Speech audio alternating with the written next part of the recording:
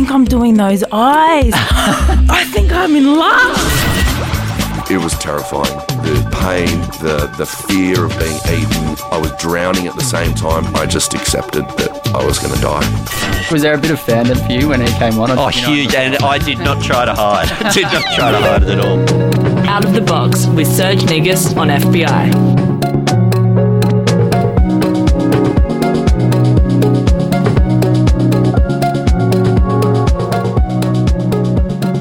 Massive thanks to Alex Pye for the epic morning of tunes and music news.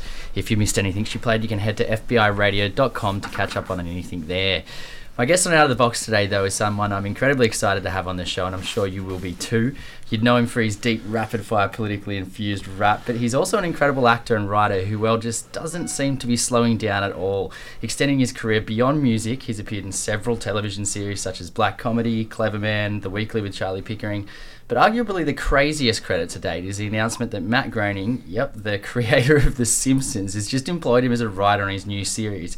He is, of course, Yorta Yorta rap lord Adam Briggs. Mate, thank you so much for coming on the show. Yes, sir. Mate, now look, before we get stuck into all the hectic life of Briggs, what you're doing now, let's take a little bit of a step back in time and talk about little Briggs growing up in regional Victoria. Can you paint us a picture of what your childhood was like in Shepparton? Shepparton is like a classic rural city. You know what I mean? It'll be a lot like a Wagga, Albury. You know what I mean? For our New South Wales listeners, that's what you'd chalk it up to. That would be the similarities of a town. It's like with that kind of small town, population. You get those small town attitudes. So it was a pretty racist place. Yeah. Well, it's funny, right? Because it's kind of painted as a town that's like celebrated for its multiculturalism because there's a bit of a lot of cultures there, that's for sure. But actually, what you're saying is it's not as rosy coloured as people would like to think. So tell us more about that. Like, what kind of racist kind of experiences did you have there? Just your classic. For instance, I played. Here we go. This is a banger. Yeah, good. I played footy, AFL for the local Indigenous footy club, Rumballara Football Netball Club, which all my family played there. And there was another team, the Benalla All Blacks, who were all white, in that division. And before anyone says, "Oh, I'm just overreacting," they were affectionately known as the niggers. What? Yeah. What do you mean? Like, how is that even possible? Because there it is. They're affectionately known as the niggers. Their club song was like the Richmond Tigers club song, except rather than Tigerland, it was Niggerland. What? Is that still happening right now? No. When we entered the competition, they had to change their name or whatever to the Panthers. Yeah. And what was that like for a young Indigenous kid growing up and experiencing that so in your face? I mean, like, how does that impact on you down the line? For me, I'm very fortunate. I'm very fortunate. Like, I can look at it and understand. I'm lucky. I can look at it and I can dissect it, and diagnose, why and how I am, the way that I am, but I can also understand why some people didn't survive, those attitudes. Yeah. And so what was it for you then, though, that gave you that ability? Was it your family? Or? Yeah, just my family. Like, the strength of my family. And, when I say family, I mean all the black fellas in Shepparton that supported me, you know what I mean? So it's not just mum and dad and my brothers and sisters. It's a whole community, plethora of people who are my family, who are extended family, and they're the whole reason that I can do and say the things I say and be the artist and person that I am. And that's because we're all in it together, so many of us made it through, and that's only one. Yeah. That's one little thing. Yeah. So that's the attitude. So there's like a little glimpse of the attitude that we were faced with. Do you think it's changed much since you've grown up? Nah, it's just that now we're visible. They can't call themselves the niggers anymore. Yeah, but the attitude's still the same, right? Yeah, those attitudes take years to adjust, and It's an amazing thing that we're dealing with still in this country, isn't it? But look, getting on to the music though now, because it is a music show, you brought a couple of pretty epic tracks in for us. Now, the first one, Snoop Dogg, Who Am I? Why have you chosen this song? I'm pretty sure this is the first rap song I ever heard or seen. Sick. So, I remember watching it on Rage, and Snoop was on the rooftop, and I was like, who is this guy, and what is this, and what's going on? It would have been 93, I reckon. Yeah, nice. And because I grew up with so many different so many older cousins and siblings, I was exposed to a lot of older content, you know what I mean? Like, if I was watching cartoons in the morning, that was getting turned off to, watch Rage. Sick.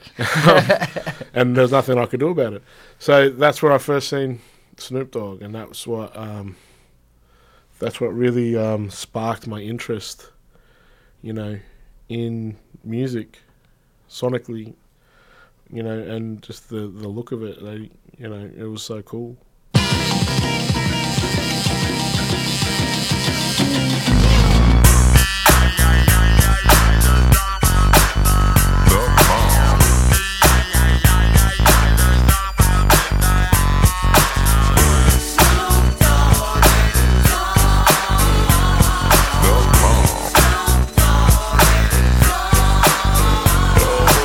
Depths of the sea, back to the block, Snoop Doggy Dogg, funky, yes, the doc went solo on that ass, but it's still the same. Long Beach is the spot where I serve my cane. Follow me, but don't lose your grip. 9 trizzies, the years there for me to fuck up shit. So I ain't holding nothing back, and motherfucker, I got 5 on the 20 sack. It's like that, and as a matter of fact, cause I never hesitate to put a nigga on his back. Yeah, so keep out the manuscript. You see that it's a must, we drop gangsta. What's my motherfucking name? Yeah.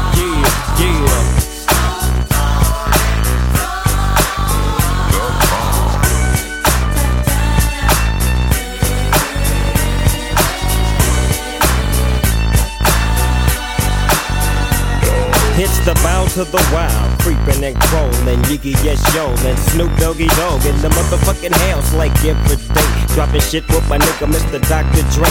Like I said, niggas can't fuck with this, and niggas can't fuck with that shit that I drop, cause you know it don't stop. Mr. 187 on the motherfucking top. Tick tock, now with a Glock, just some nuts in the cop.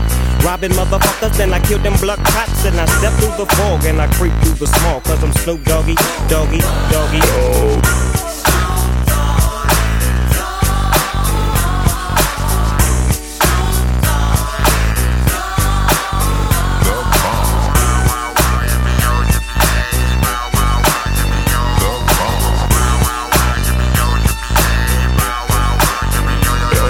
Just throw your hands in the motherfucking air and wave the motherfuckers like you just don't care. Yeah, roll up the dank and pour the drink and watch it stink. Cause Doggy's on the gang, my bankrolls on swole.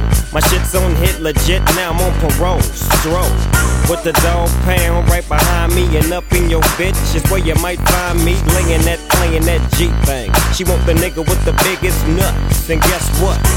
He is I and I am him. Slim with the tilted brim. What's my motherfucking name?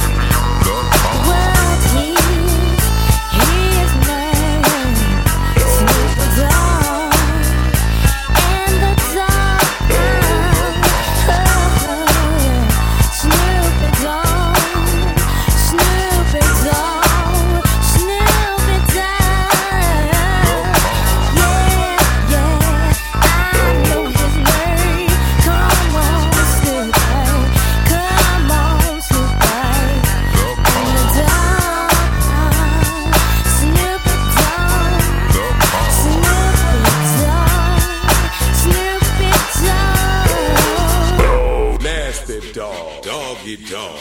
You're tuned into Out of the Box on FBI Radio. My name is Serge Negus, and my guest today is none other than the legendary Yorta Yorta man, Adam Briggs. Now, mate, we just were talking before the break about, starting to put pen to paper and thinking about rapping and those kind of things. When did that really happen for you? How old were you? I was always interested in rap and music in general, but I didn't know how to make rap music because I grew up in the country, you know what I mean? Like, no one was doing that where I'm from. And, like, when you're a kid and the big city's 200 kilometers away, that's a pretty big, Your chances of getting anywhere are pretty... Yeah, it's pretty hefty, man. Like, we didn't have the same, we didn't have the internet, and there was no regular trains really. There might be like one or two a day. Yeah, I think one there, one back maybe. And if I had the money to catch it. So I wasn't exposed to how to make hip hop rap music until way later. So I started playing guitar when I was a kid because I understood it. And I was like, all right, I'll do this until I figure it out. And that's always been my attitude. It's like, if I can't get the job at the factory that I want, I'll just work as a janitor until you get there. I'll work in the mailroom until something opens up. Like, it's always been my attitude for anything. All of this stuff has always been a foot in the door kind of attitude. So, although I wasn't making the music I really wanted to make, or I could still enjoy it, and I still had an appreciation for it, and I still loved it, but it wasn't 100% what I wanted to do until I figured out, how to make rap music when I was maybe 14 or something like that, 15. I started really experimenting. And why was it that you wanted to do that? Because I read somewhere where you were talking about how yourself and Trials, used to write the names of these rappers and whatnot on your pencil cases at school. Yeah. And then you were like, actually, you know what? Like, I want someone that I can relate to be able to be written on these pencil cases, right? Yeah, well, it's like the whole point was, there was such a divide from not just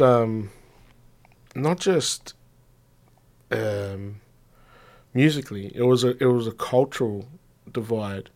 Whereas if we wanted to make rap music, we were looked at as American wannabes, and that was the worst thing you could be. But if we picked up a guitar and played country music, that wasn't. Yeah, it was okay. Yeah, that wasn't being an American wannabe. That was being an artist. You know what I mean? Yeah, there was just this thing about overcoming these certain obstacles to really find that freedom in the music we wanted to make. And for me, that was in hip hop. And when I found that I could do it, and you couldn't stop me. Yeah. I tell you what, it's pretty funny because I actually had a federal politician on the show, and he actually played Bad Apples. So it's pretty crazy to have you say that, thinking about, people wouldn't accept it. That was thinking as, some try-hard American thing, and now you've got federal politicians dropping your songs on the radio. Yeah, it's nuts. Now, look, another thing I wanted to talk to you about, you've got into some pretty amazing opportunities through your rapping, and you did recently, or like a couple of years ago now, go and spend some time in a juvenile detention centre. And I mean, the overrepresentation of Indigenous Australians in prisons is ridiculous, but in particular, the overrepresentation of young Indigenous Australians in prisons. What was your experience when you went there and you met those kids? Yeah, well, like to look at it, objectively, we are the most imprisoned people in the world, per capita. Yeah.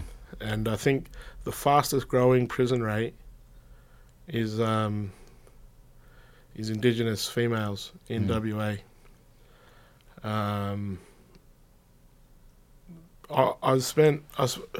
Every time I've gone into these places, like the few times I've done it, I always went in just with a sense of not patting myself on the back, not just helping someone else share their story. I know a lot of people, because I know I filmed it once, but that's the one time I filmed it. So you've done it more than that? Yeah. Yeah. Well, in Victoria I have. Yeah. Up here I haven't. Yeah. It's a bit harder, I think, because that's a max. Yeah. That's a max. Security, yeah. So they're what they considered A-class offenders. Yeah.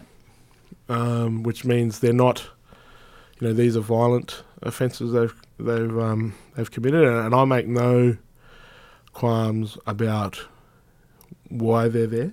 Mm-hmm. But my focus when I went in was about showing the child, because they are children. That's why they're not in adult prison. Behind these offences, and to try and reach an empathy to the audience, for the audience to understand that they're kids, which was really important for me. I didn't want to sensationalise anything. I didn't want to talk about their crimes, even though they wouldn't be allowed to. Because I didn't want their crimes, their offences to dictate our interaction, and also the perception of how people were going to receive their story. I figured if I showed, I wanted to show these people, the audience, the child that's in there who misses his mum, who may have done something horrendous, but to throw him away when there's such a chance for rehabilitation would be such would be such an injustice on its own. Things have to change at some point. Do you think there's an easy solution to it, or do you think? Of course not. It's so complex. Yeah. Because you need justice for. You need to have justice for people who have been victims of crimes from these perpetrators, but also you need to focus. It's a weight that I understand that I don't carry. That because I'm not casting judgment on these kids. It's such a weight for them to understand. It's like sometimes rehabilitation should always be the first protocol, the first priority, and creating a productive member of society.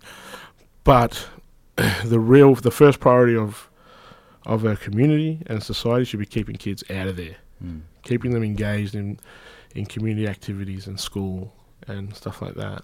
It should be the focus. Mate, it's such a big conversation. I think you've gone a long way in trying to help us try and get some kind of solution to it, because you definitely need to get that. But look, moving on to the music, next song you got for us is Gravediggers, Nowhere to Run, Nowhere to Hide. Tell us about this track and why you brought it on. This was one of the tracks, another track I heard on Rage when I was a kid. Because it was just so... I'd never seen hip-hop be so scary. Like, I'd seen it be gangster, and I'd seen it, but I'd never seen it on this really dark, this kind of theatrical tip. It reminded me of like another, genre I'm fond of, metal, and just that the theatrics of entertainment. You know what I mean? And the film clip terrified me when I seen it, and I loved it for that, because I was a big horror movie fan. Yeah, nice. And it was I'd never heard anything like it before. And I was just perplexed by it. I was so enthralled of like, what is going on here? This is crazy. And I fell in love with it. And ever since I can remember, like, that CD has never left my car or never left my iPod or anything. I just love Gravediggers, 6 Feet Deep is still top 5 album for me. Let's get it on, and watch the spot get blown. I be the sick lunatic with the devilish poem. From the mist of the darkness, I come with this, hitting straight to the chest like a primacy mist. Resurrector, yeah, the fanatical type. I'm like a bat in the night when it's time to take flight. Here I am in the flesh, and yes, I'm obsessed. I'm obsessed by the sounds the track possess. Intellectual, killer, special, majestical. Open up the devils, have them hanging for my testicles. Nowhere to run to, baby. There's nowhere to hide. Fuck it, another day, another target. From here to Nantucket, MCs kick the bucket. I'm rugged and rough, blowing up till I bust. While other rappers is flatter than a white girl's butt. I manifest my name and the reason I came in the first place. Word, shake your brains like an earthquake. A lot of people admit that I am raw high. Cover my ass like a V.I.M. store. My doors are real wicked like Dharma. A whole armor rider for niggas is like a meal ticket. It's nowhere to run to, baby. It's nowhere to hide. Yo, as a child, a bad seed was on the prowl. Running mad wild, cause death was my style. The crazy maniac, yo, boomer tick. I circle like a shark when the fresh blood drips. Needles to the pin, now you're in. I eat them, then I feed them, chop, chop. Ripping sheets from their skin. Terror is in, with the prison is a grim. Problem one now begins. Ha! Speak up your skull to the size of a tweeter. Record to the meter, so tell me who could be the next one. Grave diggers, complex, death oath, and watch gatekeep. Killing fucking note, here we go. I'm cursed with the dawn, you was born, and now I'm slaying every new firstborn. It's nowhere to run to, baby. It's nowhere to hide. It's nowhere to run to, baby. You best to stay inside.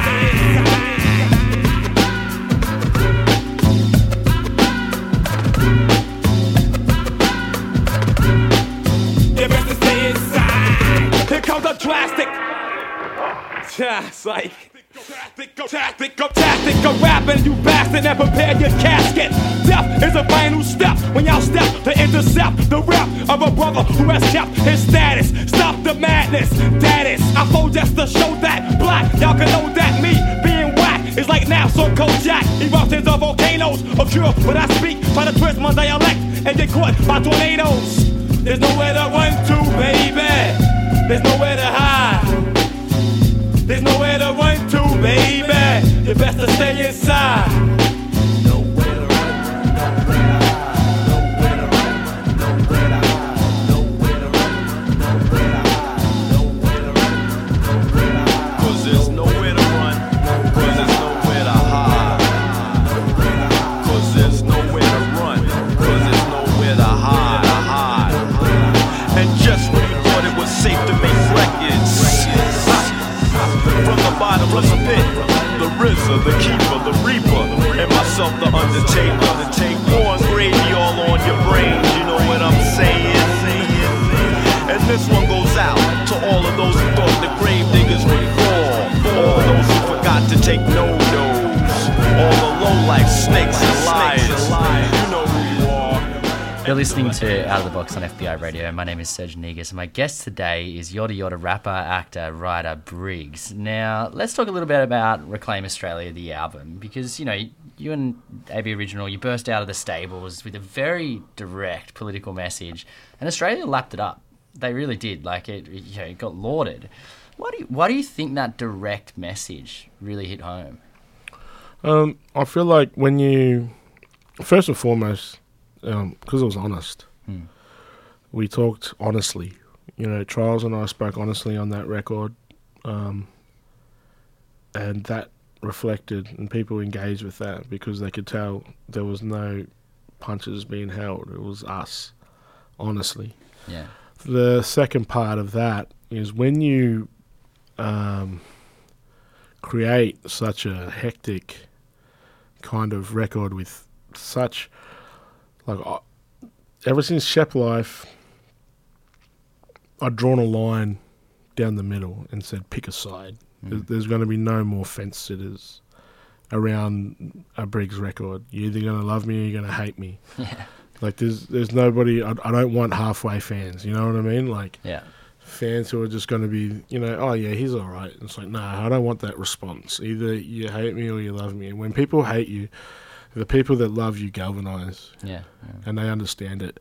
And the people who really dig it, really love it, you know, because I drive such a difficult a difficult ship, a difficult message to swallow. The people who love it get it and are so invested. And I appreciate all those people, 100% for understanding and sticking by me and, watching my evolution grow.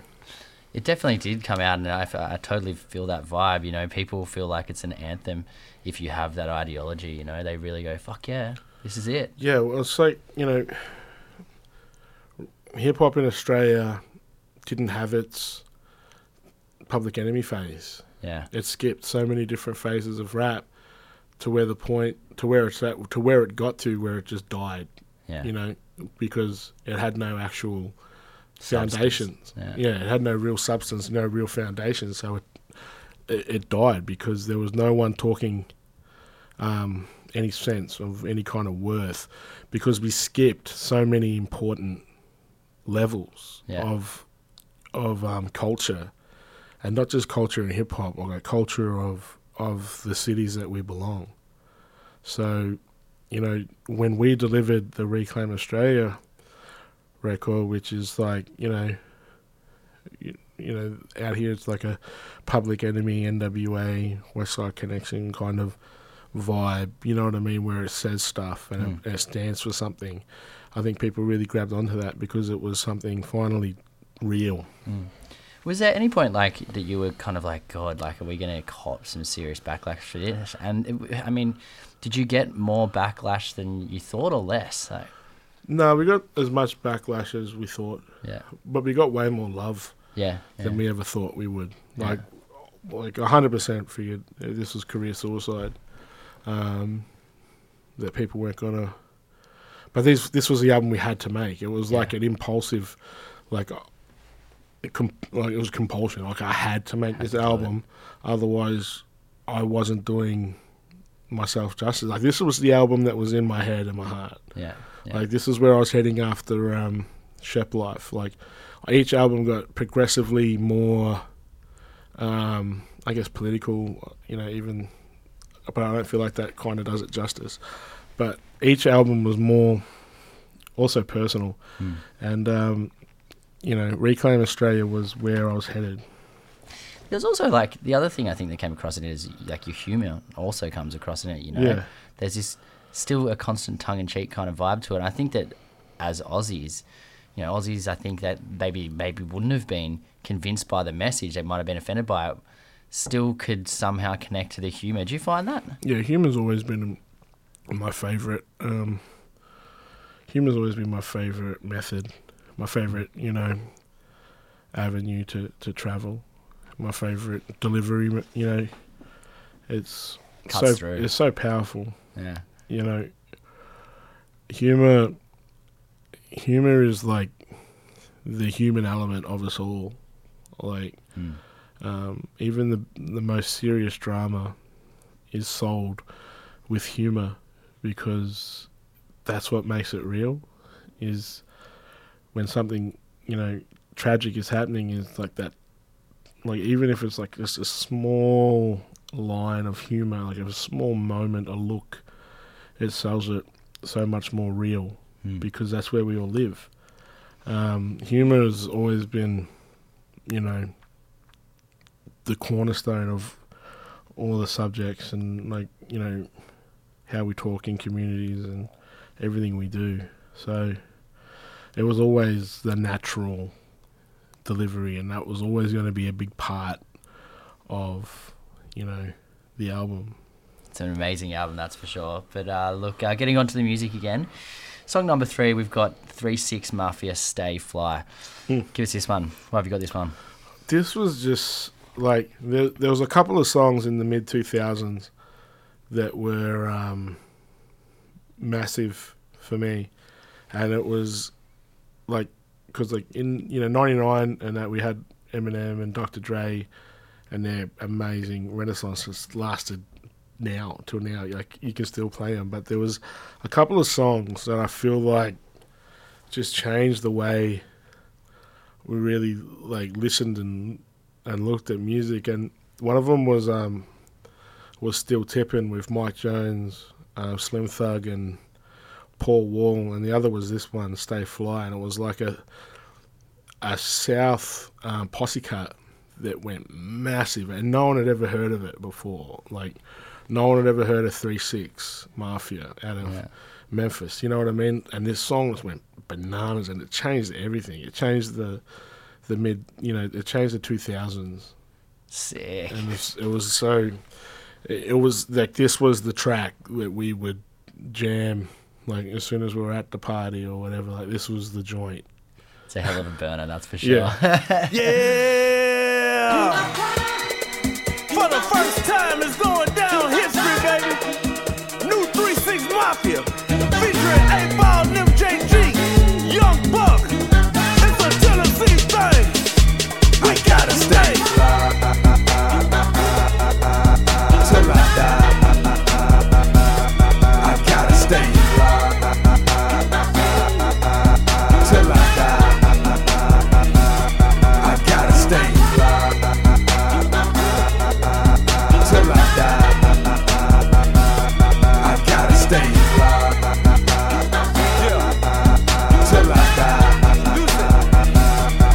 Hey, call me the juice and you know I'm a stunt. Riding in the car with some bump in the trunk. Tone in my lap and you know it's a pump. Breaking down the good green bullet in the get up pimp tight, girl, say I'm the main. Ice on the wrist with the ice in the chain. Ride through the hood, yeah, I'm dripping the grain. And I'm sipping the same while I'm changing the lane. Eyes real tight cause I'm choking the bitch and messed up cause I'm drinking the lean. Messing with a D-boy, riding them big toys, making man gal wanna get on my team. She gotta give it up when she get in my car. I ain't Denzel, but I know I'm a star. Cause when I'm in the club, I be back in the bar. In the VIP bar, and be buying the bar. DJ Paul is a dog, one you do not trust. You leave your around me, yo, gon' get lit up. You leave your drink around me, but leave your drink gon' get drunk up.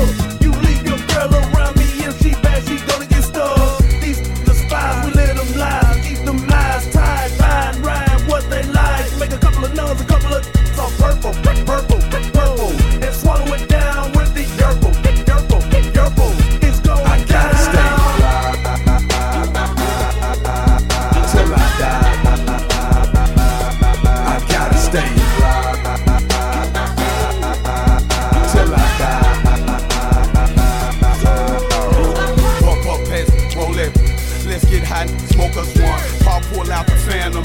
Can't stand it, but them gon' come out. Just really wanna smoke my these stack my G's. Stop at the light and pause on 3. Hit them all and it be all on me. But gotta keep one eye for the popo. Close the window when I'm rolling. Know they mad cause I'm rolling benzo. This that purple, not pretendo. 3-6 Mafia, then my kinfo. So when I'm in Memphis, Tennessee, I just might not bring my own. Cause they'll let me smoke for free. What's up, Mary? How you doing? Mary Jane. Since I have met you, girl, you run my brain. You stole my heart, right from the start. So I broke you down, look mama, put you in the dark. I gotta stay. Till I die, I gotta stay. Till I die. Yeah. Front row full of that. Lead the club full of rose mo. Yo, girlfriend wanna ride with me in the car with a pimp when she supposed to be. You ain't met no dudes really cold as me. The bag of cushion cost $6.50. Have a who smoke Reggie Miller, coughing and choking constantly. Tastes like fruit when you hit it. Gotta have bread to get it. Smoke all night, sleep all day. That's to me the American way. Roll that, light that, hit that, hold that, blow that out slow, then pass it to me. Roll. MJ finna sprinkle in some of that. Super incredible, have it run it back. What it with the good sticky number at. Cut up on a cigarillo like a lumberjack. In the morning, what I need is some breathe again, a whole lot of what I need is somebody to give me what I need, what I want, nothing less than the best of the trees. DJ Ball and Juicy J, 8-Ball and MJG, and Young Buck, we don't give a we must represent this Tennessee. We drink a whole lot of Hennessy. What? Got a little hair on his chest. Hit me like Bill Clinton, girl, take it out your we'll shoot it right there on the dress. This is Out of the Box on FBI Radio. My name is Serge Negus. My guest today is Yorta Yorta rapper, actor and writer Adam Briggs. Now, mate, we're talking about the Reclaim Australia album before and, you know, the kind of broader messages that it had. But obviously the biggest thing to come out of that was the change the date, January 26. Can you explain to us, you know, as an Aboriginal man, the importance of needing to change the date? I think, like, for those who don't understand the conversation, Yeah, changing the date it's about respect. It's about acknowledgement. You know, I think the biggest, like one of the biggest, you know, disrespectful parts about it is the assumption that we should just enjoy it. It's like every Australian enjoys it. Like, but every year there's Indigenous Australians all over the country saying, and non-Indigenous people too, saying we can't enjoy this. Like, but you know, the government, you know, Turnbull and whoever, and Barnaby Joyce want to say, you know, that we're making it a divisive day by, you know, changing it. It's ridiculous. It's divisive. It's divisive by nature. The day is divisive itself. How could it not be? You know, and so, you know, like it's just such an insult. Yeah. It's such an insult. Have you, like, what do you feel like on the ground though? Like, do you feel like the vibe is that we're going to see it happen? Like, I mean, or at least see, like, you know, if nothing else, at least see Triple J change the Hottest 100. You know, like, yeah, all this stuff will change. Yeah, it will, because and it'll happen how it's happening. Yeah, each council will make a decision. Yeah, you know, it won't be every council. But there'll be fundamental changes within different facets of, you know, and showing leadership, and you know, it will change, and it won't go back. Yeah. It's like, I mean, what did you think of Turnbull the other day when he came out and said, you know, gave Yarra Council shit for changing the celebration date? Like, I mean, well, I told the age he's a coward. Yeah, he couldn't make a decision to save his life. That's why we all got to post in, so, you know, so people who love each other can get married. It's so dumb. Yeah, it's like, just let them get married. Who cares? Like, why is this such an issue? Why, you know, like, why is, like, this, like, I've been trying to figure out, like, for myself, like, just to see what the argument is against it, to be like, I just don't understand why it's an issue. Like, who cares who marries it? I just don't care. The logic's just not there, is it? That's what I mean. Like, I just don't understand why, you know, and people talk about the sanctity of marriage, and there's TV shows like The Bachelor and Married at First Sight, and they want to talk about the sanctity of marriage. You know what I mean? It's so absurd. It's like, if I wasn't allowed to be married, and then people were just reeling off TV shows where people get married at the drop of a fucking hat, I'd be infuriated, dog. You know what I mean? Like, man. That's insulting, man. It's like, ridiculous. There's people out there who have been in relationships longer than producers on that show and people on that show, you know what I mean? And they're not allowed to be married. Let them get married. Like, who fucking cares?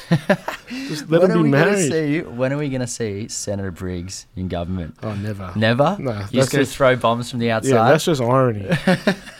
There's too much you have to accept when you're in politics. There's too much you have to concede. I'm happy out here doing whatever I want.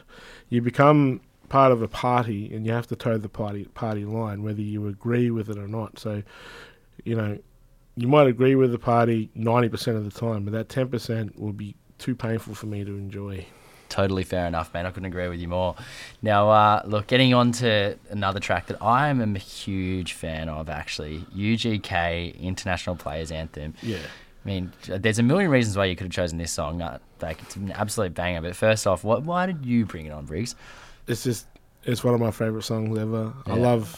I just love that soul sample with the 808s. It's like my favourite kind of beat. I just love it. It's like got heaps of my favourite Outkast and UGK. You know what I mean? It's got so many of my favourite rappers on it, and it's one of the songs I always play at my, you know, if I DJ or something. Yeah. It's my go-to. It's also a track that I feel like didn't necessarily get as much popular attraction as like you'd think. Yeah, I know, such a right? Good tune. I don't know if something else happened at the same time. Did Eminem drop an album? Yeah, I don't know. I don't know what happened if something else happened at the same time or whatever. I'm not sure, but like, this is one of my favorite go-to bangers, and like, it's got Andre right at the start with no drums, and then it kicks in, and Pimp C, rest in peace. You know what I mean? Yeah, it's a beautiful thing. So, I typed a text to a girl I used to see, saying that I chose this cutie pie with whom I wanna be. And I apologize if this message gets you down. Then I CC'd every girl that I'd CC round town. And hate to see y'all frown, but I'd rather see her smiling. Wetness all around me, true, but I'm no island, peninsula maybe. Makes no sense, I know crazy. Give up all this pussycat that's in my lap, no looking back. Spaceships don't come equipped with rear view mirrors, they dip as quick as they can. The atmosphere is now ripped. I'm so like a pimp, I'm glad it's night. So the light from the sun would not burn me on my bum when I shoot the moon. High jump the broom like a preemie out the womb. My partner yelling too soon, don't do it, reconsider, read some litter. Sure on the subject, you sure? You know we got your back like chiropractic. If that do you dirty, we'll wipe her out as in detergent. Now hurry, go on to the altar. I know you ain't a pimp, but pimp, remember what I taught you. Keep your heart, 3 stacks. Keep your heart, hey, keep your heart, 3 stacks. Keep your heart, man, these girls are smart. 3 stacks, these girls are smart. Play your part. Play your part. To choose it, lover, never without a rubber. Never in the sheets like it on top of the cover. Money on the dresser, drive a compressor. Top notch, get the most, not the lesser. Trash like the for $40 in the club. Up the game, she gets no love. She be cross country, giving all that she got. 1,000 a pop, I'm pulling billions off the lot. I smashed up the gray one, bought me a red. Every time we hit the parking lot, we turn head. Some wanna choose, but them just too scary. You chose me, you ain't a pimp, you a fairy.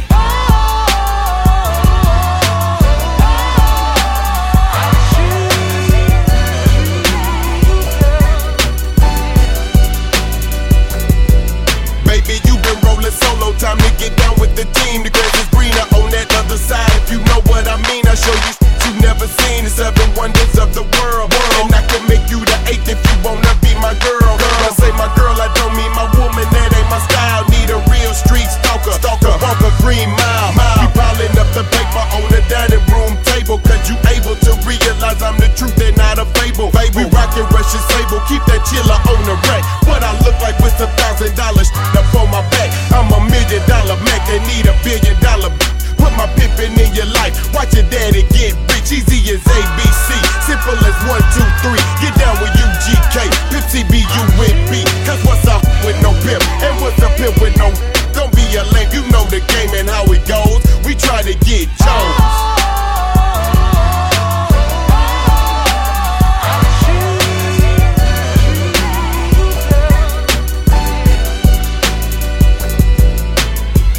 Many decisions with precision. I pick or make my selection on who I choose to be with. Girl, don't touch my protection. I know you want it to slip, but slipping is something I don't do. Tipping for life. That's like making it rain every month on schedule.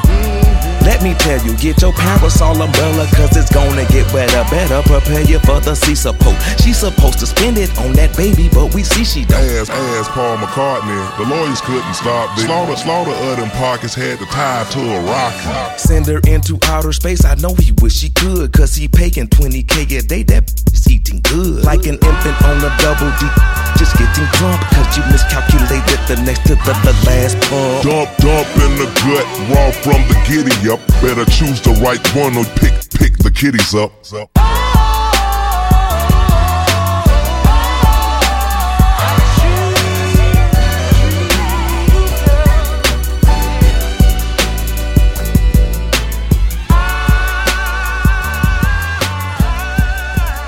You're listening to Out of the Box on FBI Radio. My name is Serge Negus, and my guest today is none other than Yorta Yorta rapper, actor, writer Briggs. Now, at your set at Splendor in the Glass this year, you used your set to issue a very emotional and incendiary call for justice for Indigenous people after obviously the kind of travesty that was what happened with the teenager Elijah Doherty and Kalgoorlie. I mean, what was the reaction from the crowd when you came out and did that?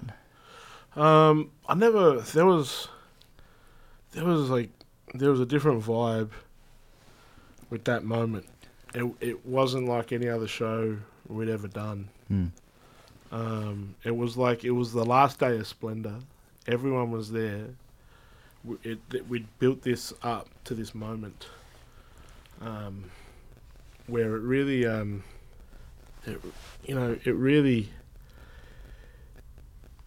it's hard to explain what it felt like. It was like you felt that in your chest for the 50 minutes that we played, like I did. And I guess that's because we were doing something right. Was it hard for you to get on there and do that at that time? Yeah, it was difficult. And I think that's part of it. You know, the part of my place in this is I have to do the difficult things.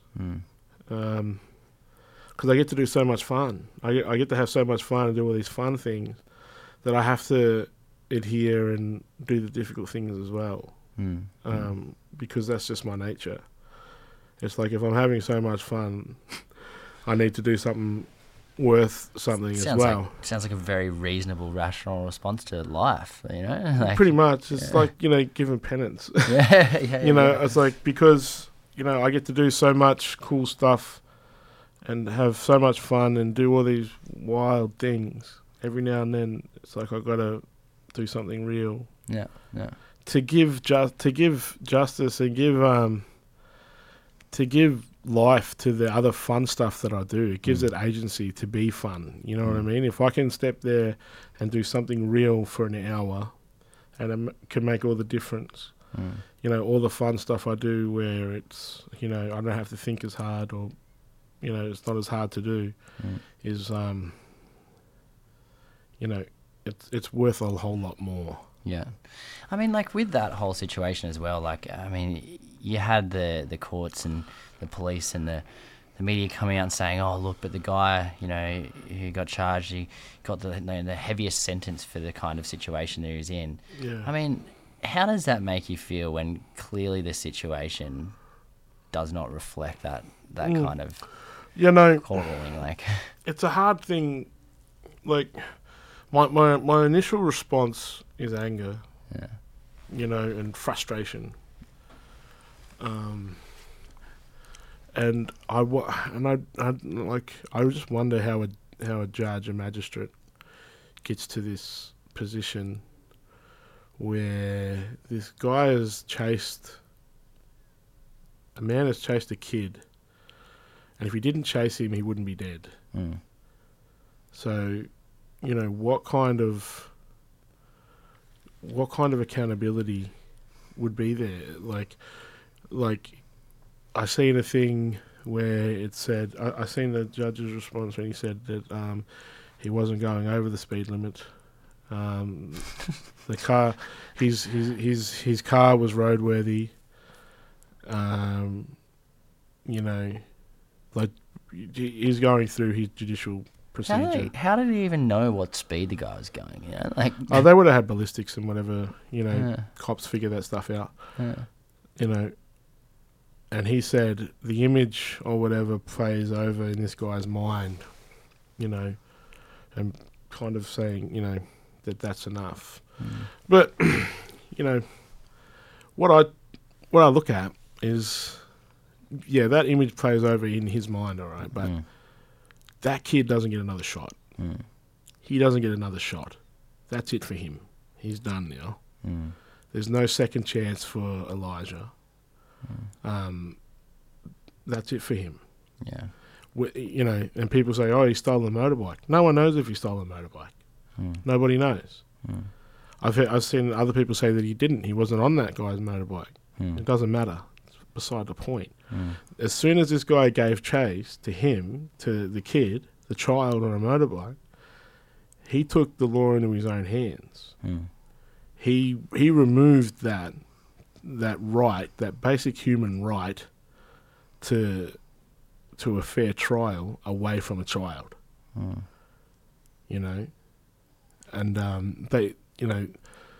they're placing property above a kid, and it's because he's a black kid. It's easy to do that. They can compartmentalize and put the black kid over there. If he was a white kid, that'd be a whole lot different. Yeah. Because, they try to justify his death by saying he shouldn't have been on a stolen bike. Well, they don't know if it was stolen. Nobody does. Yeah. Because he never got the trial that this idiot took away from him. So, and if everyone had to pay with their life for all the dumb things they've done when they were kids, there'd be a whole lot of dead people around. You know what I mean? Yeah. Mate, well, it's definitely a piece of history that we definitely need to seriously reflect on in this country. There's no question about that. But look, moving forward onto the songs, unfortunately we do have time constraints with this show. But Public Enemy, By the Time I Get to Arizona. Why this one? Well, not many people know. This is why I picked this one. Not many people know this, but this was the song that I was trying to make when I made Bad Apples. Wow. Okay. Yeah, this is my favorite Public Enemy song. Sick. So when I made Bad Apples, this was the song that was the inspiration. This was the inspiration for Bad Apples. Yeah, 100%. Epic.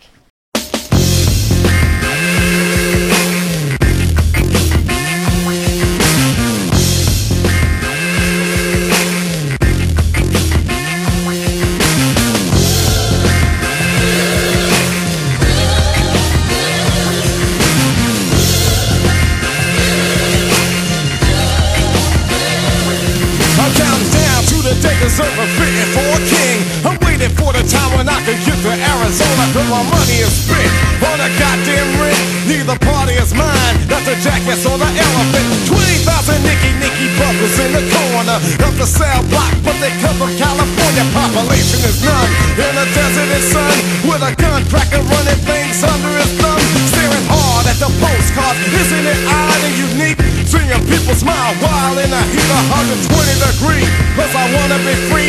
What's a smiling face when the whole state's racist? Why I wanna holiday, damn it, cause I wanna. So if I celebrate it standing on a corner, I ain't drinking no 40, drinking time with a 9 till we get some land. Call me the trigger man, looking for the governor. He ain't loving you high, but hear the trouble, yeah, he's rubbing you wrong. Get the point and come along, he can get to the joint. I urinated on the state while I was kicking this song.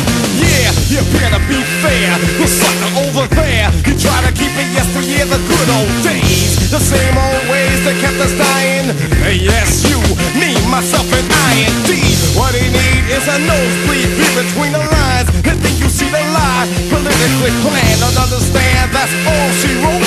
When we see the real side, the hide behind a vote, and they can't understand why he the man. I'm singing about a king, they don't like it when I decide to mic it. Wait, I'm waiting for the day, for the man who demands respect, cause he was great. Come on, I'm on a one mission to get a politician to honor, or he's a goner by the time I get to Arizona.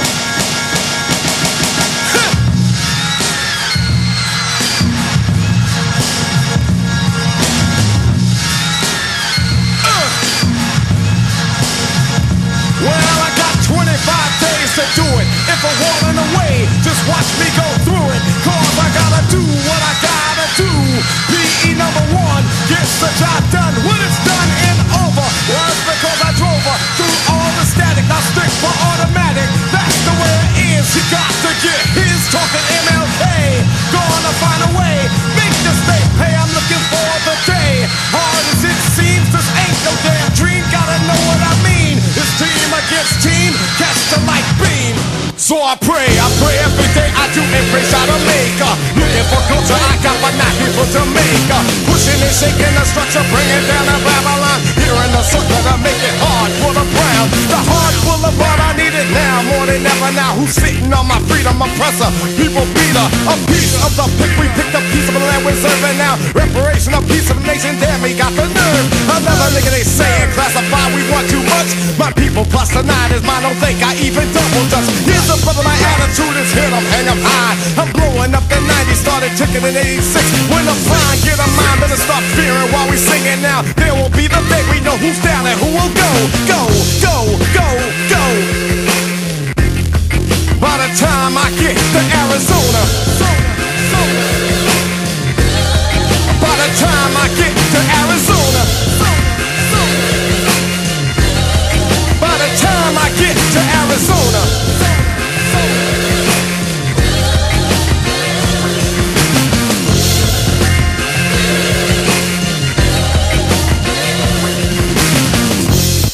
listening to Out of the Box on FBI Radio. My name is Serge Negus. My guest today has been Yorta Yorta rapper, actor and writer Adam Briggs. Now, we've almost run out of time. We've got a bit of time for some more songs at the end of this. But first, though, I mean, the one thing that we haven't hit on yet that we have to hit on is how the hell you managed to get yourself writing on a series with Matt Groening, the creator of The Simpsons. I mean, it's the most crazy, absurd thing ever. Like, that kind of character seems like he's untouchable. You know what I mean? Like, how do you do that? Twitter. What do you mean, Twitter? It's just happened off Twitter. Me and Josh Weinstein, who's like the developer of this show. Yeah. So Matt Groening created, Josh Weinstein, is the developer. And me and Josh Weinstein followed each other on Twitter because he wrote all my favourite Simpsons jokes, right? Yeah. And we got talking. He's seen the stuff I did for Black Comedy. He's heard my music. We got along. We're friends. How sick is that? And then he's like, I got an episode for you if you want to write it. I was like, all right, I can do that. What was it like writing for it? Like, did it trip you out, or was it just? Yeah, it was hard. Yeah. Because I really wanted to do something phenomenal, something great. But it was good hard. It was like it was like doing a workout hard. It's like you're working hard, but it's to a good ending. You know what I mean? You're going somewhere cool with it. And that's how it worked. It was like, you're in there. It's a really productive room. Everyone's really cool, really helpful, positive,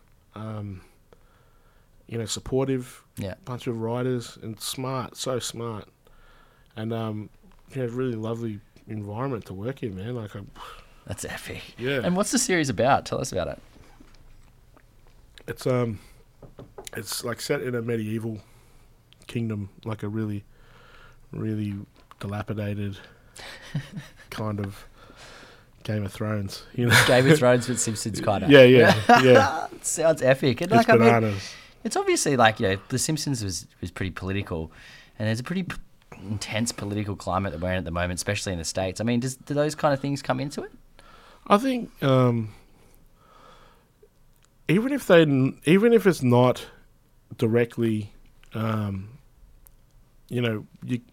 being comedians and being writers and stuff, your outside environment affects the way you write and how you write, everything is going to change the variables ever so much. Yeah. So there's, I'm not saying there's going to be a character in there named King Trump, but there's that environment is, it's like creating any kind of work, any music or anything. Like, after I did the AB stuff, I was so exhausted after writing so political that I moved into writing sports music because I wrote a song about boxing. I wrote a song about footy, like AFL. Yeah. And I wrote the Here song, for Fox League about league, because I needed to take a break because everything from the outside affects you so much. I was like, nah, I need to focus on something that's really simple, that's not going to fry my brain out. I need to rejuvenate my brain and focus on something that's super positive and really fun and easy. And that's where We're Here with Katie Baker come from. It's epic, man. Well, look, Briggs, it's been an absolute pleasure having you on the show today. We do have one last track, though. Ice Cube, Dr. Dre, Natural Born Killers. I mean... it's my favourite beat ever. It's so good. This is just like this is my entrance music if I was a wrestler. Well, so you're doing so much in your career. Is that an option? Oh man, maybe hit the gym. Or maybe just knock a Stone Cold Stunner onto somebody. Just one stunner. That's all I need. I need one episode of the new Matt Groening show, and I need to hit Vince McMahon with one stunner. Yes, it's gonna happen, mate. The way your career trajectory is going, I can definitely see it. Well, mate, thank you so much. Big thanks to my producer, Nicole DeParlo, and I'll bring you back next week. See ya.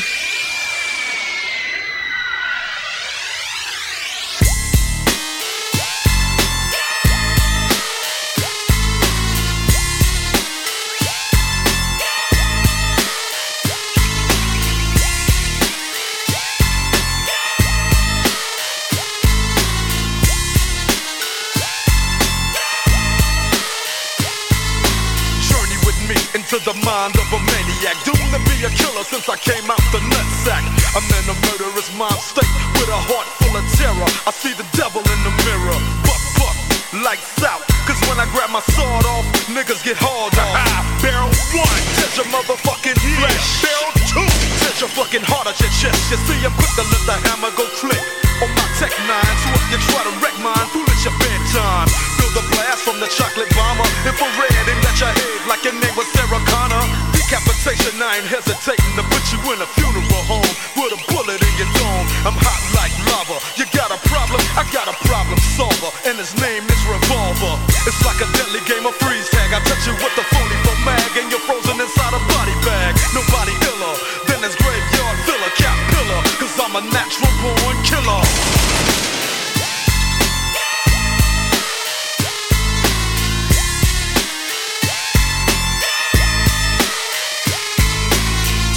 Illustrates my error. Now I can't hang around my mama cause I scare her. I want the blast, motherfucker. Yeah, what's up? It feels like I'm busting a nut when I open you up. Cause your body is exposed to the midnight mist. All weak motherfuckers give my ring a kiss.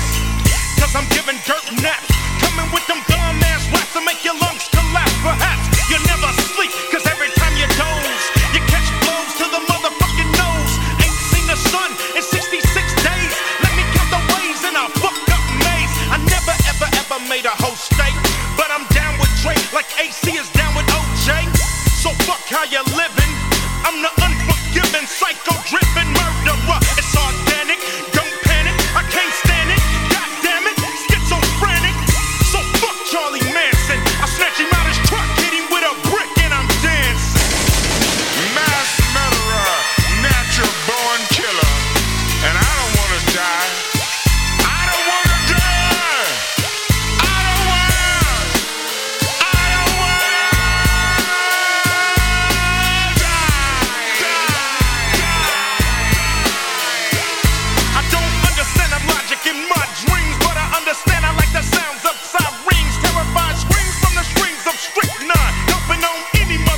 Trying to trick mine, cause punk motherfuckers wanna violate. Now they stiff and cold, and their peoples won't dilate. It's so much pain, migraine, headache, I can hear his bones break. He steps in a single door, got his ass whipped with 20 lashes, like they do up in Singapore. So I'ma pull a fucking Jeffrey Dahmer. Now he's suicidal, just like Nirvana. Tick tock, tock, tick tock, tick. Dr. Dre and Ice Cube on some murdering shit. Keeping niggas in order, making their life shorter, ready to slaughter. Cause to me a life ain't worth a quarter or a dime. Mushrooms got my mind hallucinating, ain't no debating. I'm creating an escape route to be out without a